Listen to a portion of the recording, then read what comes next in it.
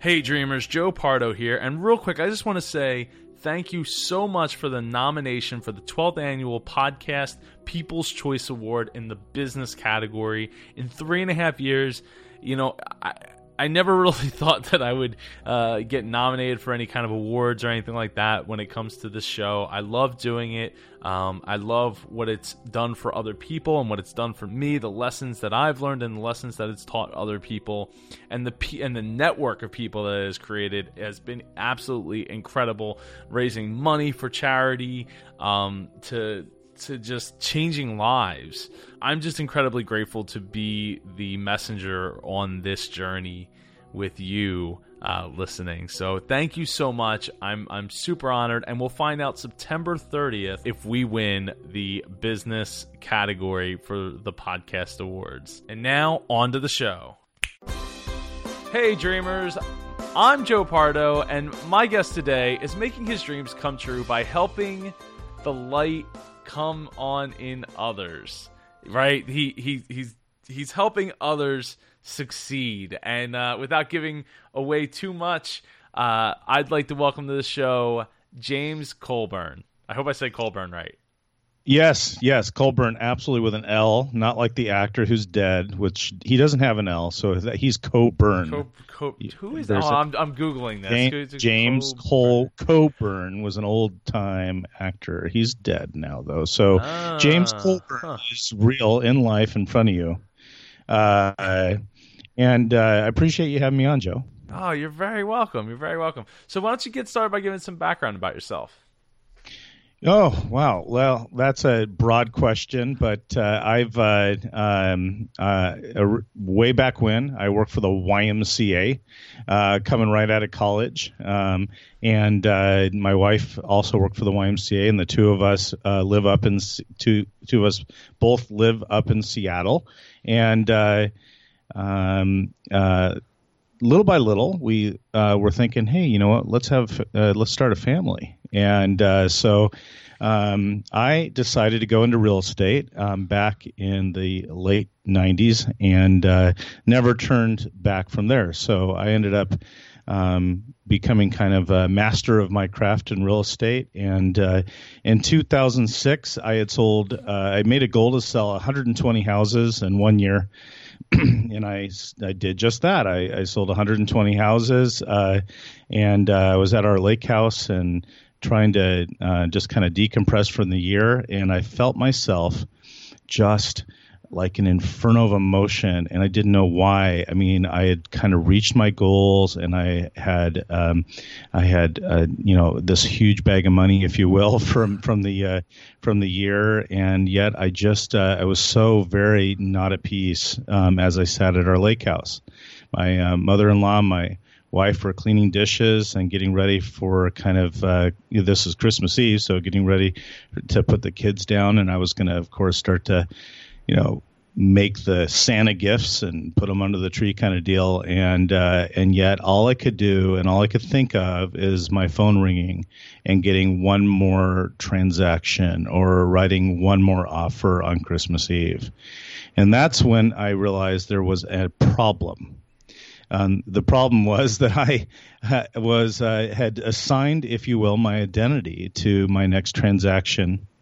And I knew I needed to work on that, but like any high achiever, highly successful individual, I wanted to avoid that feeling, and I ran down to Costco because we didn't have a TV at my lake house by design.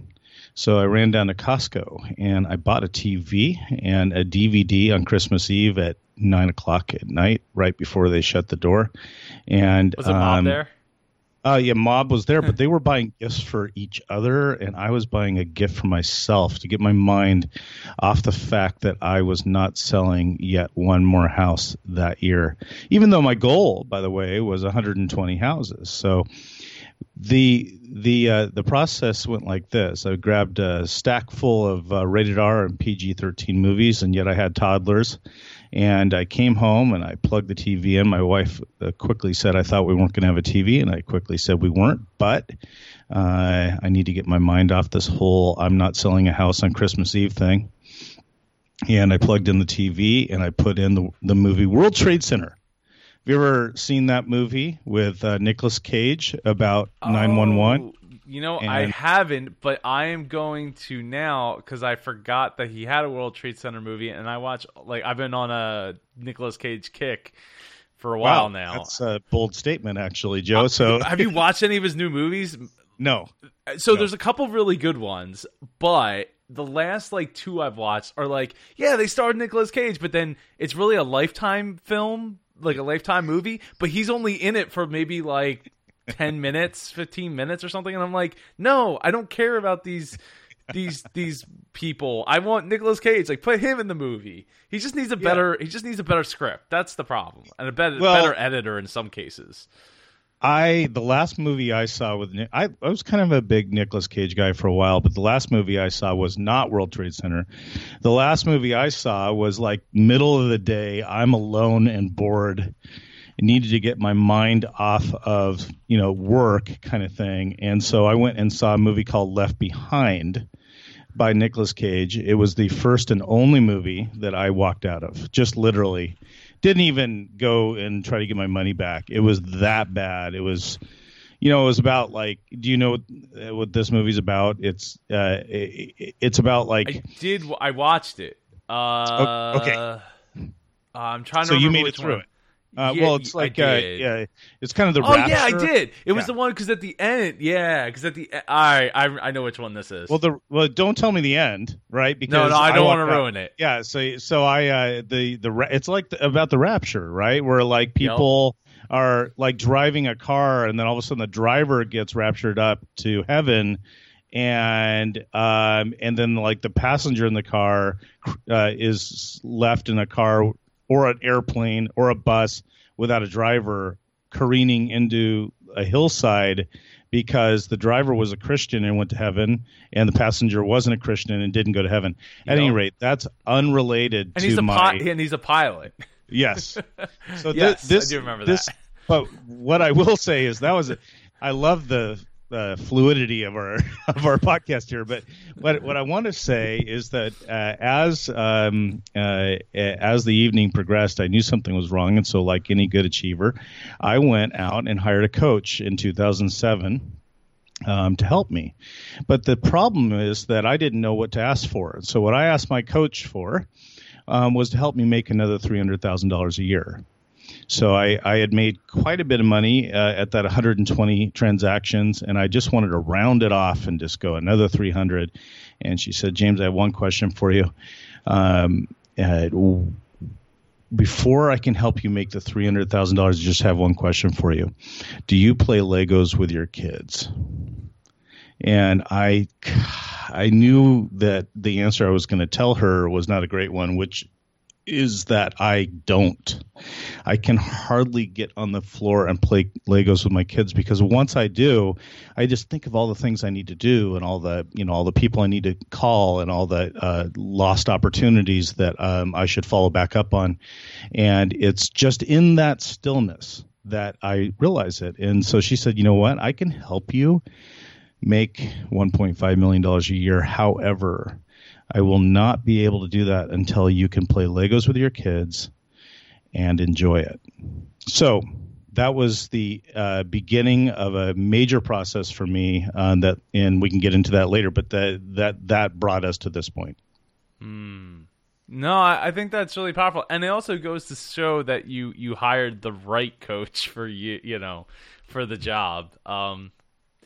Because otherwise, you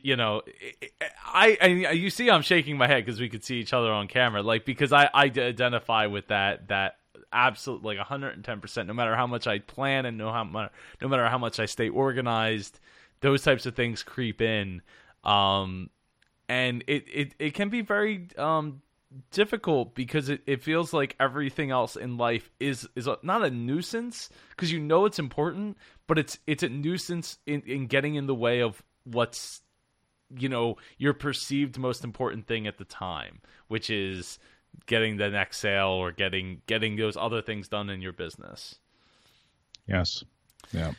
So let's talk about let's fast forward to the book, because the book is called RESUCCEED.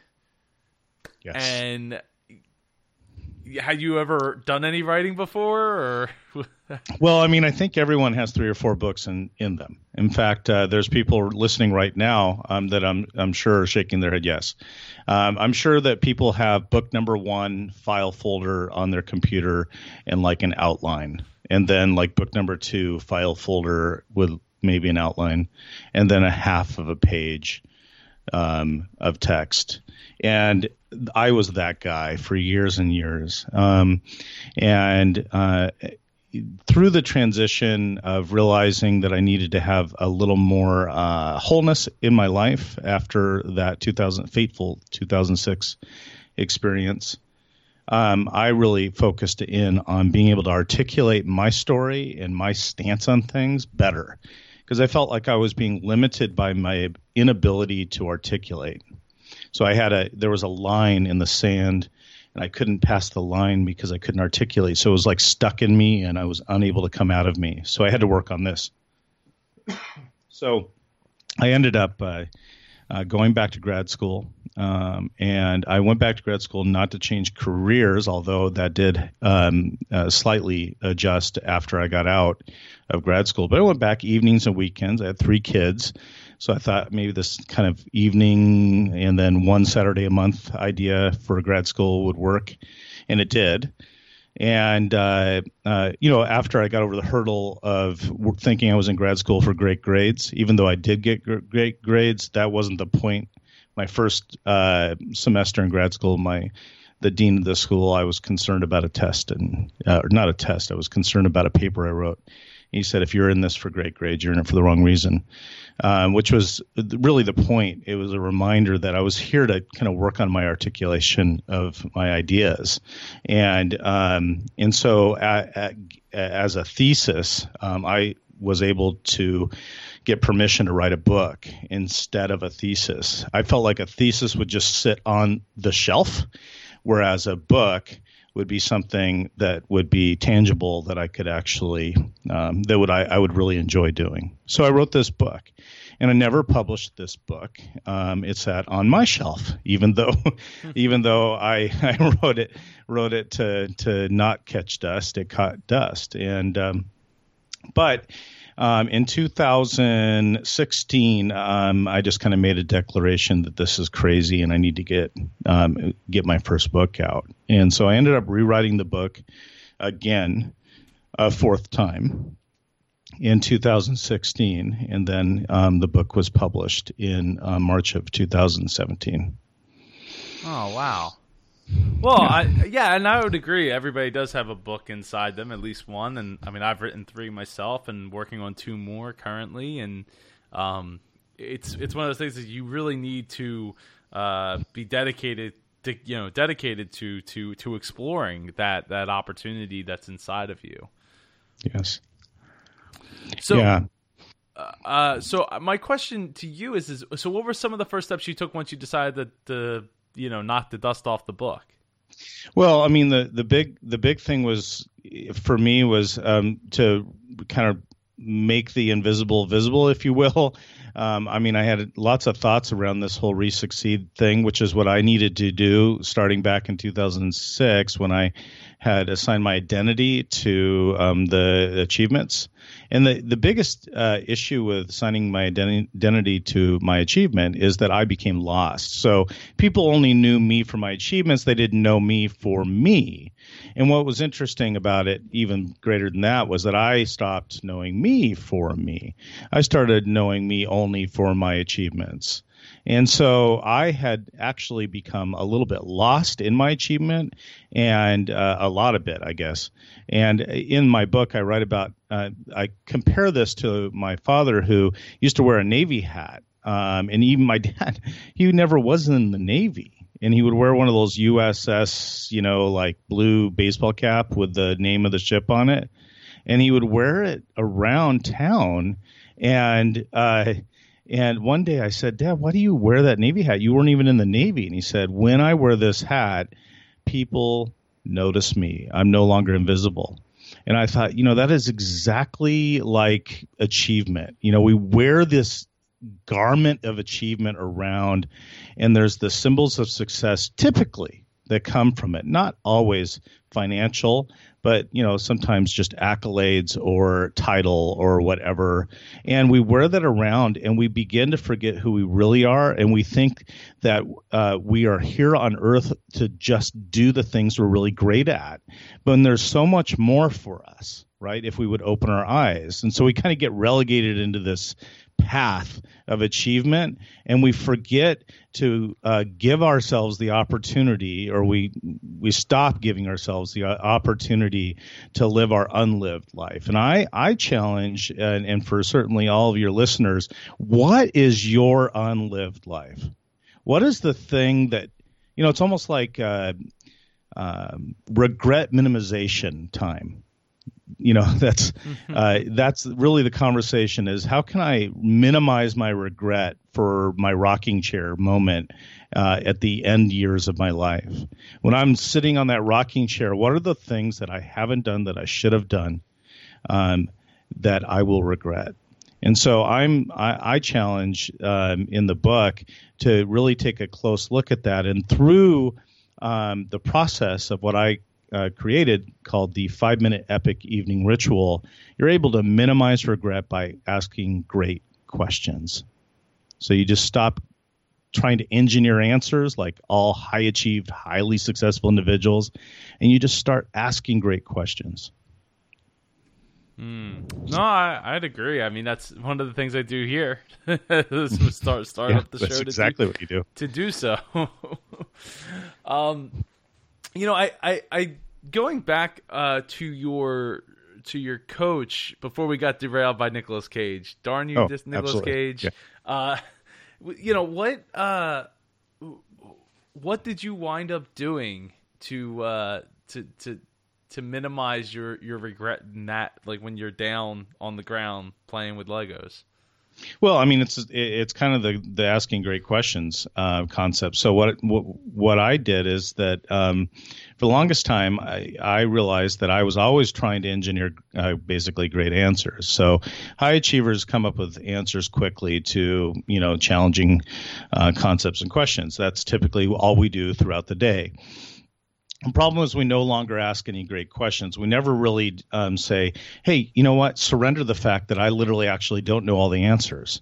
So this concept of surrendering to the fact that we don't actually have all the answers opens us up to this opportunity where we can, because I ask great questions right before I go to sleep. So there's actually a science to asking a great question and then going to sleep, letting the creative mind go to work on that. So I'm sure, Joe, you've actually slept on a big decision before, correct? Yeah, I have. Yeah, so that concept is what I started to do, where I would end up grabbing a 3x5 card and I'd write down 3 great questions. And I call them great questions just because they were actually questions that I didn't have the answer to. So this is not me framing a to-do list item as a question like, what will it take for me to work out tomorrow, kind of thing. That's not what I would write down. I would write down a question that I literally, earnestly did not have the answer to, believing. First of all, resisting the desire to answer it immediately, because if you're an achiever, successful individual, you'll immediately start answering it the second you ask it. But I would actually write down a question that I am actually curious about. I do not have the answer to. It's a part of my life, or it's an opportunity I have yet to kind of go into, whatever it is. I actually would sit down and ask this great question on a 3x5 card, and then I would resist the desire to answer it and just go to sleep. And so I started studying this because I started coming up with these. I guess I'll say the answers started arriving, if you will, in abundance pretty quickly. Each morning, I wake up 1 hour before I should wake up. I'm a Hal Elrod miracle morning guy, so I really love this whole concept of waking up 1 hour before you wake up, and 1 hour before you should wake up, and having kind of a moment. I believe in good endings and good beginnings, so the beginning of the day and the end of the day is probably the most important. The concept is that it's more important what you do between 5 and 9 instead of 9 and 5, and so it's the evening ritual and the morning ritual that I focus on. And I'd wake up and those answers to those questions would begin to show up in abundance. Not all of them, but many of them. And I started studying the science of that. So I knew there was something going on. I realized that by asking these great questions just 5 minutes before I go to sleep, believing in the process of sleep, and actually I realized that your brain goes to work in a completely different way when you're asleep. Your unconscious mind handles things in a completely different way. It doesn't use the common sense answer, kind of algorithm. It actually goes to far-reaching creative corners of your brain to come up with answers, as well as that I believe that you're giving access to the miraculous in your life. So there's this kind of power beyond you that shows up. And so by asking these great questions in the evening, I lifted myself out of my trap, if you will, of achievement. Which really is what it felt like. And each evening I write down 3 great questions that I don't have the answers to, believing in the miraculous and the creative subconscious to go to work while I sleep. Wow. For me, I feel like that would take me a bit of work, because like I would ask the question and then I would want to start writing down all the answers to it. Yeah. And you start out small. Well, so this all started because I used to write down all my to-do list items. So I had a yellow pad next to my bed, and so at the end of the day, I'd grab my calendar, which of course, if you're like me, sometimes you use your calendar as a task list. Absolutely. So you just shove things in for 1 hour, and it's your thing, right? And so I would end up trying to, and then if you're also like me, you want some white space on your calendar. And so I ended up going back into kind of this task list for the tomorrow and then writing it all down on a yellow pad and then deleting those items off my calendar so it looked a little freer. So I'm just juggling tasks around. Well, no one likes to be told what to do. And believe it or not, when we tell ourselves what to do, we rebel against that even more so. And I realized, this whole to-do list it has become more of like a to remember list, because I'm not doing most of these things. In fact, most of these things I'll figure out a way not to do. I'll actually try to figure out how it no longer applies to my life. And sometimes I'd even, if I didn't get to any tasks that day, I would go back and read all 80 of my items that I needed to do and maybe delete 5 that no longer applied. And then I would actually literally feel like I did 5 tasks that day because I deleted them off my to-do list. So I was using the evening time, just 5 minutes before I went to sleep, to do that.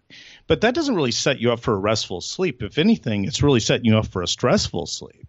But one night I got to my bed and my yellow pad was missing, but my kids were studying flashcards on our bed for spelling tests, and they left a stack of blank 3x5 cards on my nightstand. And I thought, hey, wouldn't it be cool if I could sum up what I needed to accomplish tomorrow on a 3x5 card? So this started with me trying to just write down 3 what I call great things that I would do tomorrow. So I thought, if I could just do 3 things tomorrow, that would be way more than most people I know, right? And so I started writing down just the 3 top things. And then I realized, what if I don't? I'm a big kid. What I realize is I'm going to do what I'm going to do. I'm 40, in my 40s, right? I'm just going to not even have a to-do list. I know that sounds sacrilegious to most, but I know I'll have a list somewhere, but it's not something that I'm holding with myself all day, right? I'm just going to believe that I'll do what I need to do. I'm just going to empower myself finally to, James, you're a big kid. You're going to do your to-do list, right? And I'm going to be curious about my life, right? I'm going to be interested about my life rather than trying to be interesting all the time. And so that was this big switch, right? It's like started being interested about my unlived life a lot more. And the best way to be interested was to write down these questions. So I'm talking provocative questions. Well, so even on the book, I'll give you an example on the book. I was writing in the wrong question, actually. I was writing down, when will I have uninterrupted time to finish my book? That was my question, right? Well, the answer is never. I mean, I'm a very busy individual. I'm multitask through my days, which I shouldn't, but I do. I have 3 or 4 businesses I'm working on at any given time. I've designed my life that way, and I absolutely love it. Right? So uninterrupted time to finish my book is simply not going to exist. The question should be different, James. The question should be, when am I crazy, busy life, will I be so inspired by what happens within it that I can do nothing but just sit down and write another chapter? Then all of a sudden the next day, there's this crazy busy life that I already have, right? And there's some super inspiration that shows up, and I feel responsible to sit down and write yet one more chapter. And that's how the book got finished. Mm-hmm. It was just changing that question and opening myself up to what would be inspiration that I can't even hold myself back from sitting down and writing another chapter, that I feel responsible to share that. And I need to share it while I'm passionate about it, kind of thing. Yeah. I mean, it's really, when you put it that way, getting it to a point where you're like, this isn't a chore. This is something that I'm now inspired by. In fact, the interview I just did before this was talking about like the producing daily content, because I've done it pretty much twice now with 2 different platforms, and getting things to a point where it's like it becomes not inspired on my part, like other people saying like, oh man, Joe, that's so awesome that you're doing that, and it's like, yeah, but it's become like an assembly line for me, right? It's become a chore for me to do it, and I don't feel like I have the room and expansion to be inspired to make it like the bigger thing that I want and get out of it, which is satisfaction as well. And we just invent words here on the Juniors podcast all the time. So my question to you is are you still doing real estate now currently? Well, so I am a business consultant for the franchise. Now, I work with a large real estate franchise on the West Coast. There's offices in Oregon and Washington, Idaho, and California. And there's 110 offices, and I work with the franchise portion. So I work with each of the individual owners and operators. So my career took a change more into the coaching consulting arena. My wife is a real estate agent, and we work as a team. So I guess in effect, I still am transacting business, but that's alongside my wife. But primarily, my role is a franchise consultant, and then I'm also a coach. And as you know, I write these books. So I've just kind of got the coach, I got the consulting, and the author thing going. So. No, I totally understand that. I mean, I have 7 different streams of income myself, so it's a lot to juggle. Yeah. And coincidentally, the more you're juggling, the harder it is to sit down and do something that's like, yeah, I feel guilty doing this, when you shouldn't feel guilty playing with your kid, right? Yeah, like, absolutely. Yes. So I gotta ask. So how did your family take it when you were like, I'm gonna dust this book off and get it done and get it out there to the world? You know, that's a good question, and I do a lot of these podcasts, and I've never been asked it. They had first of all, I started smoking cigars to finish the book, just so you know. Really? Could you elaborate on that a little bit? Well, yeah, no. So it's actually it's actually a good process, but it became a not so good process. By smoking cigars, I had lots of alone time because no one wanted to be near me. Because I reeked of cigar smoke, and I would write chapters and chapters just out on our back patio. I get into this weird, crazed process of, writing is so personal to me that I kind of go deep on it. And so, rhythm of the cigar and the music. And I listen to music. I smoke these cigars, and I ended up really enjoying that process. Well, they hated the cigars, so the answer is that they relate my book writing to cigar smoking, right? So I need to get them out of that. And then, now luckily the book's done, but I still enjoy a cigar every once in a while. So I probably should kind of be done with that as well. But the second I finished book number one, I started co-authoring book number two with someone. And my wife, we went to dinner and she goes, I noticed you finished book number one and you just immediately started writing book number two. When are you going to be content?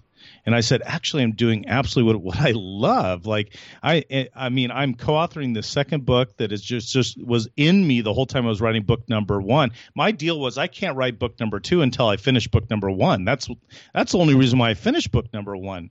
Actually, beyond that, I made this goal in 2016 to finish book number one because I was kind of sick of my own BS, right? Like coming up with excuses for years and years since grad school why I wasn't going to do this book because, I'm not an editor. Well, right, you're not an editor, hire one. Right. Or, I'm not a book formatter. Right. You're not a book formatter. Hire one. I don't know how to design a cover. Great. No one does. So I got out of my way. Like the entire 2016 was this process of getting out of my own way, which ends up being a huge deal for most people. Like the only reason why we don't do things is because we're in our own way. Typically, it's us. So for me, 2016 was this whole, wow, this is what happens when you get out of your own way. But what I really did is I created this goal to finish the book. So I needed to rewrite it one more time. So I liked it. And then I wanted to finish it, but I never ever created a plan to actually publish it. I mean, I had a goal to finish it, but I didn't have a goal to publish it. So then I had to take myself to that place where I go, okay, what would it look like to actually publish it? Because publishing it means you let go of it, like you give it to the world. It's no longer yours. Like for example, you could go and buy my book on Amazon right now, and I can't hide anything from you. I no longer am hidden. You will know me. You'll know such stories about my childhood. You know what I mean? Like you'll kind of experience this process that I went through with me. And so that's a really kind of scary, daunting thing if you think about it. So, I went into book number two with the same idea, but luckily co-authoring it. So I think I'm limiting a little bit of my time spent writing. And it's a completely different topic. So it'll be fun. Wow. So I gotta ask, what kind of music were you listening to on the I guess assume with like a porch or something like that where you were writing? Yeah. So no, you know what? It's a great question. So I have to listen to there can't be voices. So it's more instrumental, and what's weird is if I find the right song, I just put it on a loop. And I just go like maybe even you're shaking your head right now. So yeah. No, I totally loop that know. thing all day, and I mean, and it for some reason it just charges me up all throughout the entire. But it's just there's just kind of this moment that you hit the right song and the right moment, and then you loop. But you're still not giving me my answer. I'm not giving you your answer because I honestly don't. It was just instrumental stuff, and I don't know. I use like electronic instrumental, or it's like Dead Mouse, or like probably a little bit of that, or like is it Tiesto or Tiesto? Yeah, Tiesto, Paul Van Dyke, kind of like older. It's just like older trance music, energy. Yeah, exactly. Yeah. No, I have a playlist of mostly Dead Mouse songs that like they're very specific to hitting the right notes inside of me. Yeah, and that is that just kind of kept it going, kept the process going, kept the energy up, if you will. And then also in writing a book, or even just getting out of my own way, was this. I read this book called The War of Art. Have you read that book? I don't really read books. Okay, so I don't read books either. I listen to them, and I got into this whole.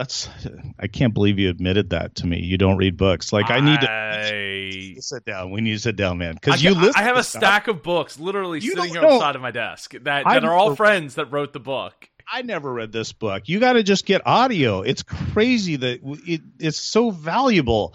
Audio is amazing. I audio booked, if you will, 40 books last year, and I could give you a couple that you must read. That sounds like an achievement for you. Are you sure you're okay? Well, you know what? You would think that the 40 is like an important metric, but it really is just, it is kind of, I am collecting. You're right. I am collecting.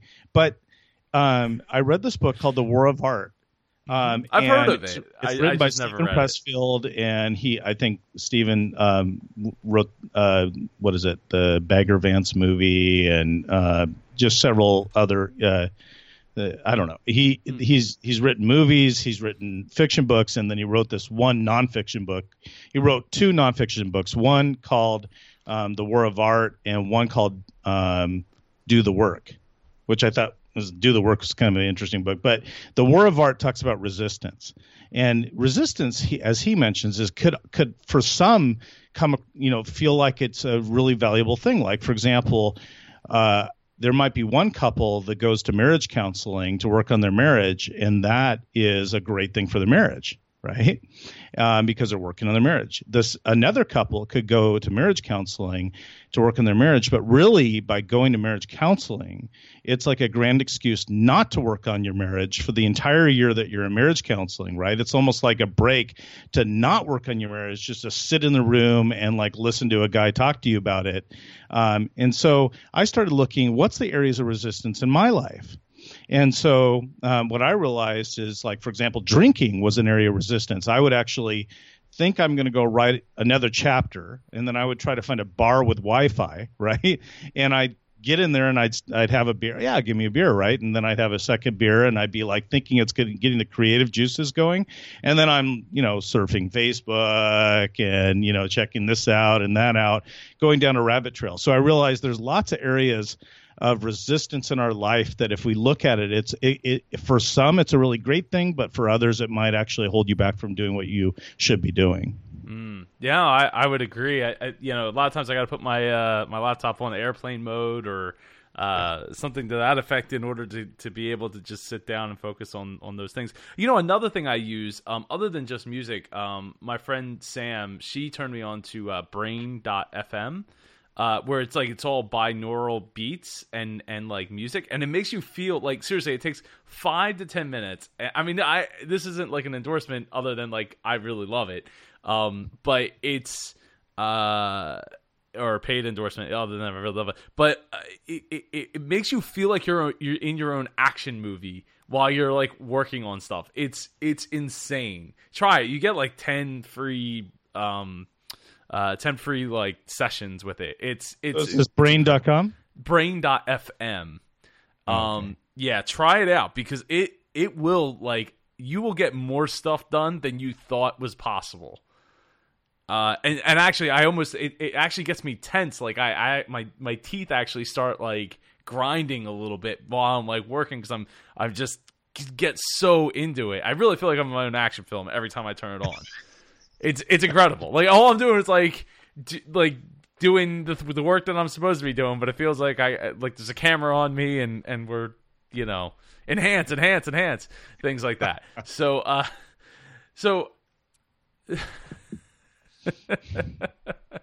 James, so I heard your hobby is finding time to spend with your kids. Could you elaborate a little bit on that? I mean, you kind of already have, but as a hobby, finding time. Well, the big thing realization for me is that I during those years of achievement, I literally have probably a 10-year gap where I don't remember my kids. I mean, there was just a period. I remember I told my wife, you're going to worry about this stuff, like this home kid stuff, and I'll worry about the making money, and then we'll catch up in 10. Like, I knew that I had to go deep on this real estate thing at that time, and I was feeling really responsible. And I realized now that how flawed that statement was and how much I lost and missed through those years. So I just, in the last few years, I've decided that I would take at least one individual trip away with my kids per year. Not that I needed to be a Disneyland dad, but just that the three kids would have these special memories without any other kid, without mom there or anything, just us.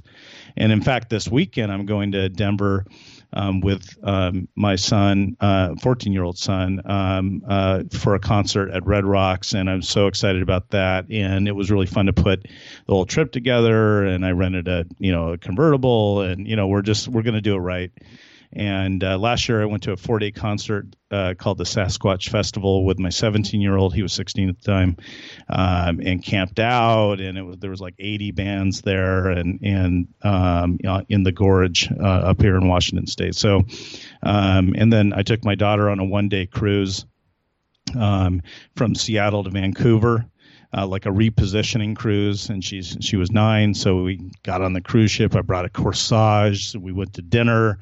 So I'm really having fun with that creativity. But what I realize is that I need to be willing to just kind of do what they want to do. So each of them write down on a 3x5 card. Here we go again with 3x5 cards. But each of them write down on a 3x5 card 3 things they want to do, and they leave it up to me. So my little daughter, 1 year, we did this. She wrote down, and as she's writing down on a 3x5 card, she looks at me and she goes, "Dad, I don't know how much things cost, so I'll leave that up to you." Like she's being sensitive to costs. And on the 3x5 card, it said, item number 1, Paris. Item number 2, Rome. Or item number 3. Is this the 9-year-old? Yeah, she was 8 at the time. Oh, wow. Item number 3, dinner at the Space Needle in Seattle. And so, like, honey, it is your lucky day. We are so going to the Space Needle. And so at any rate, but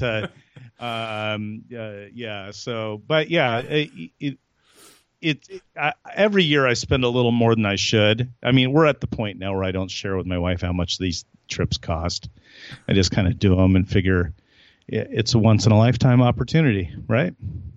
No, I love that, and I can definitely appreciate it. I mean, it's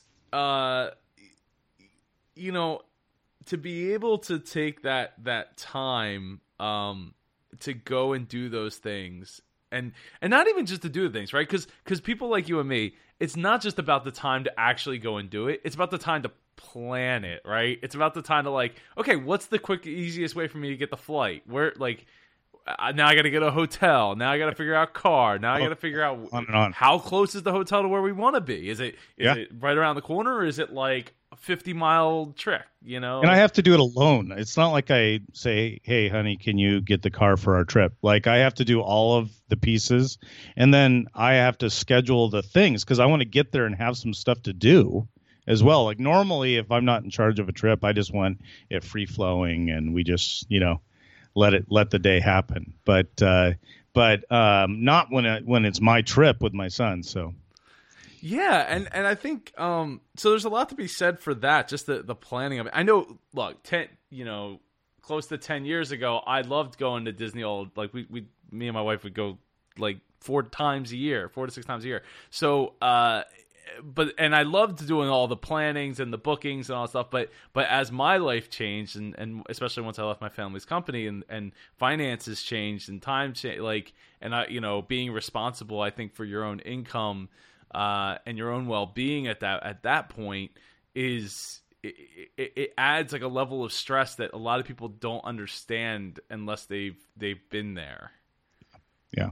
And that's where, like, that whole, like, finding time is so it's difficult. Like, it becomes like a thing where you have to challenge yourself to do it, because it's not just about, like, oh, I'm not at work, so I can do this thing. It's like, I'm not at work, but, like, there's 8 other things that are going on, or 8 other things I need to be doing, or should have done, or could be doing, or I wish I could have got more done, and we beat ourselves up and create that challenge over and over again. So I applaud you for admitting that, and honestly, I think you're fortunate too to have been able to be married for 10 years after saying a statement like that, and then following through on that statement. So you're very fortunate.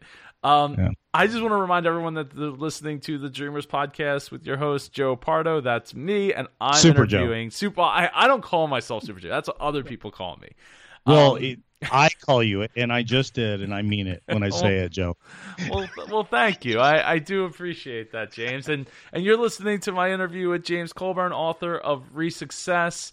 And RESUCCEED. RESUCCEED. Oh, I'm sorry, I didn't have it up in front of me. I make mistakes like this all the time, and I don't edit anymore because you know what? Time. No need. Yeah. RESUCCEED. RESUCCEED.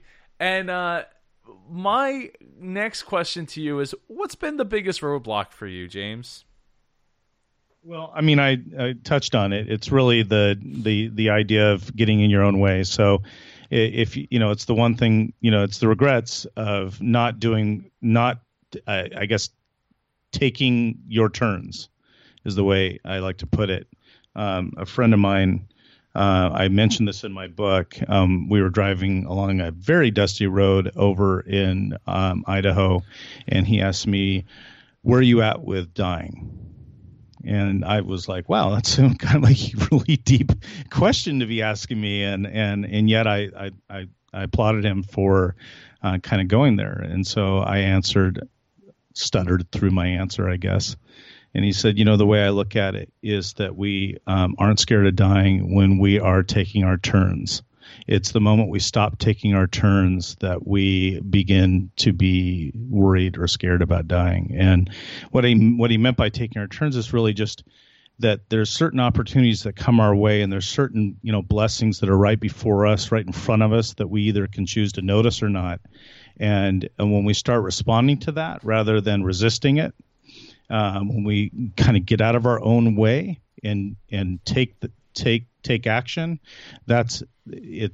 In that process, we no longer fear death because we're living. So the roadblock for me probably has been figuring out, or kind of almost like intellectualizing decisions so much into a spot where I don't make any decision. And so in the last few years, it's been getting out of my own way by not trying to connect the dots of each and every project first before moving on that project, but believing you know the start and you know the finish, and in between you'll figure out. So it's not. It's kind of like what you focus on, you will feel, if you will. So when you're focusing on all the things that you don't have the capacities yet to complete, for example, like editing and formatting a book, right? When you focus on all the things you don't know how to do, then you're pretty much kind of coming up with a reason why you shouldn't do it. Whereas just get your mind off of the path. And if what you focus on you feel, then let's just focus on being on the other side. If you look at the other side, then all of a sudden that's what you feel, and you move towards it. You can do nothing but move towards it. I call it full color thinking. So the roadblock for me was in seeing things in black and white, and then realizing that by seeing things in full color in my mind, I would move towards them quicker. So, for example, we'll schedule a trip for Hawaii, and I'll see most of that trip in my mind before we get there in black and white. But maybe the one thing I'll see in color is, the hotel or the water or something like that. So I've been spending a lot more time trying to make the whole trip in color in my mind before we get there. And then that's a fun example, but like in any area of our life, full color thinking in each area of all things that we're trying to approach. And then the more vivid that picture is, the more full color that picture is, the more we can do nothing but move towards it. Because it becomes real to us, because it becomes attainable, because we actually see it. And I'm not saying woo-woo kind of make things out of nothing. I'm saying that there's value. I mean, there's just value in knowing what you want and then telling others what you want. I mean, that's my big mantra is everyone seems to know what they don't want. Like, I'll ask my wife, where do you want to go on vacation? And she'll answer, well, I know I don't want it cold.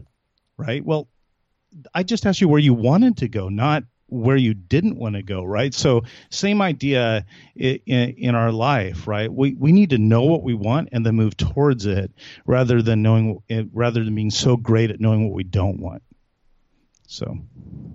Well, that we focus on the negative. I mean, that's a societal thing that, just like in the same cases of yourself, and focusing on like what you don't have right now while you're sitting on the floor playing Legos. Yeah. Right? What you don't have is all those things, all those opportunities are just, they're all just passing you by, and you're just, being lazy or not grinding 24/7. Like, yeah, like there's a time to swing the bat, right? When the chips are down, you got to swing the bat, but that doesn't mean that you're not the only player on the team, even if you actually are the only player on the team.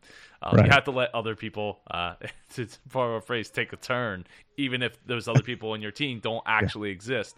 It's and that goes into figuring out, like, how many hats are you wearing, right? Like, how many positions, if you had to split everything you do out, how many positions are you playing? Like with I'm wearing my MapCon shirt right now, and we figured this out the other day. There's like 16 or 17 positions that I'm playing, and I'm like, okay, well, at least I have that structured now, so I can start to fill in people for those positions.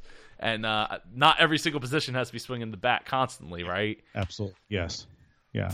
And one of the things that you're mentioning, though, is that it's interesting, the process of being you through all those positions. So the difference is you don't want to be, a different guy in each of the positions. So, hopefully as you age, and, this is the thing I've been working on, is that there's some congruency, right? Between, you as James at home, me as James at home, and me as James at work. So James, working James, author James, speaker James, consultant James, dad James, father, you know what I mean, son, father husband. James. That's so father James. Yeah. God bless you. but there's I think you can wear these different hats, if you will, but still be the same Super Joe. Yeah. It definitely takes work. It's not easy to be able to turn the brain off and do those types of things. James, what was your childhood dream growing up? I'm living it. I mean, I've always been an entrepreneur since very young, and I continue to do lots of that. So I'm just inventor, innovator, speaker. I loved public speaking when I was a kid, and I do a lot of that, and even coaching or consulting. So yeah. Oh, I'm happy to hear that. Now, with that said, what are your dreams for the future looking like? Right now my rule is that I only want to be playing a big game. So I'm always asking myself, is it a big game or has it become a small game? Now, when I say small game, I don't mean that it's not an important game or that it's beneath me now. I'm just meaning that there's this, when you ask yourself that question, like, is this podcast a small game now for me, right? Like or is it still a big game, right? Like there's one answer, it's one or the other, right? It usually isn't a gray area in between. And so I spend, I'm asking that question in the different areas that I'm involved in. And so as long as I'm playing a big game, I want to influence influencers. I want to help the light come on in people's lives just to get out of their own way, to re-succeed, to not attach their identity to their achievement only, but to build fulfillment into their life. Tony Robbins once said that success without fulfillment is failure. And I love that because when you really take that to heart, rather than just hear the words, but you say failure, like I could be massively successful, make all this money, and I will have failed myself because I did not build fulfillment into my life. And I say you can business plan it because highly successful individuals, they have the ability to achieve goals. And the only reason why and a lot of achievers I know are not fulfilled. And the only reason why is they haven't business planned fulfillment. And all they had to do is spend another couple hours on that idea and business plan what that would look like, then that would have occurred as well. So, because fulfillment's a choice, as you know, so it's something that it's not a benchmark, it's a choice, right? And you have to business plan it. You have to tell yourself this would be fulfillment.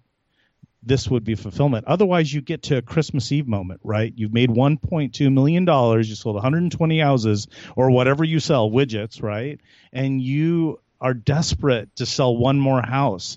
I was trying to will my phone to ring so that I could go and sell one more house, even though my goal was 120, right? I had a goal of 120. I wanted to sell one more house, not because I needed the money. Let me tell you, it was because I didn't know what else to do. I certainly didn't feel like I could do the Christmas Eve thing with my family that night. And that's the whole wearing different hats and business James and home James, that kind of thing. So, for me, moving further that direction, I mean, your question about, I love the influencing influencers kind of idea. That's what I spend a lot of my time doing, and just helping others get out of their own way, which sometimes needs assistance. We need assistance doing that. No, absolutely. Absolutely. The constant reminders are always helpful. James, could you share how people can connect with you? Well, you can connect with me at James Colburn, COL, B as in boy, URN.net. Not the actor. Not the actor, exactly. So that's jamescolburn.net. And there you can you have access to what I call the fast launch package, which is the first 3 chapters of my book for free, as well as the PDF download of the 5-minute epic evening ritual process and some training videos. Or you can buy my book, which is on Amazon. There's also a link on my website, but you could go straight to Amazon, buy it either Kindle or audio or paperback. But yeah, so that's the easiest way to get a hold of me. And you can email me. Go to my website and find me and email me if you like. Awesome. Well, I will definitely have that in the show notes at dreamerspodcast.com for people to connect with you. And, I want to thank you so much for taking the time. And is there any last thoughts you'd like to share? Joe, no, I just really appreciate you having me on, and I love the name of your podcast and the words behind you, Dream Without Limits. You can read that. I didn't think you'd be able to read that. Yeah, and just you've asked some great questions, and I just always love coming on to these podcasts and just, I don't know, explaining my process and what brought me to this point, because I know that it resonates for many. Absolutely. Thank you so much for taking the time, and I'd love to have you on again like a year and follow up and see what other adventures you're taking with your kids. Awesome. Thank you. And if you've enjoyed this show, please, all I ask is that you share it with somebody else that you care about, somebody else that can get something out of it, and it doesn't take much to just forward it to someone that you know. So share it with your friends and family. If you've gotten something out of this, out of James's story, I know I have, and I do appreciate him taking the time to be here on the Dreamers Podcast. So thank you very much again, James. I really appreciate it. Thank you for joining us for this episode of the Dreamers Podcast. Follow us on Twitter at Dreamers Podcast. Join us on Facebook at facebook.com/dreamerspodcast. If you or someone you know would like to be a guest on the Dreamers Podcast, please send an email to j@jpar.co. This podcast is copyright 2014 by jpar.co.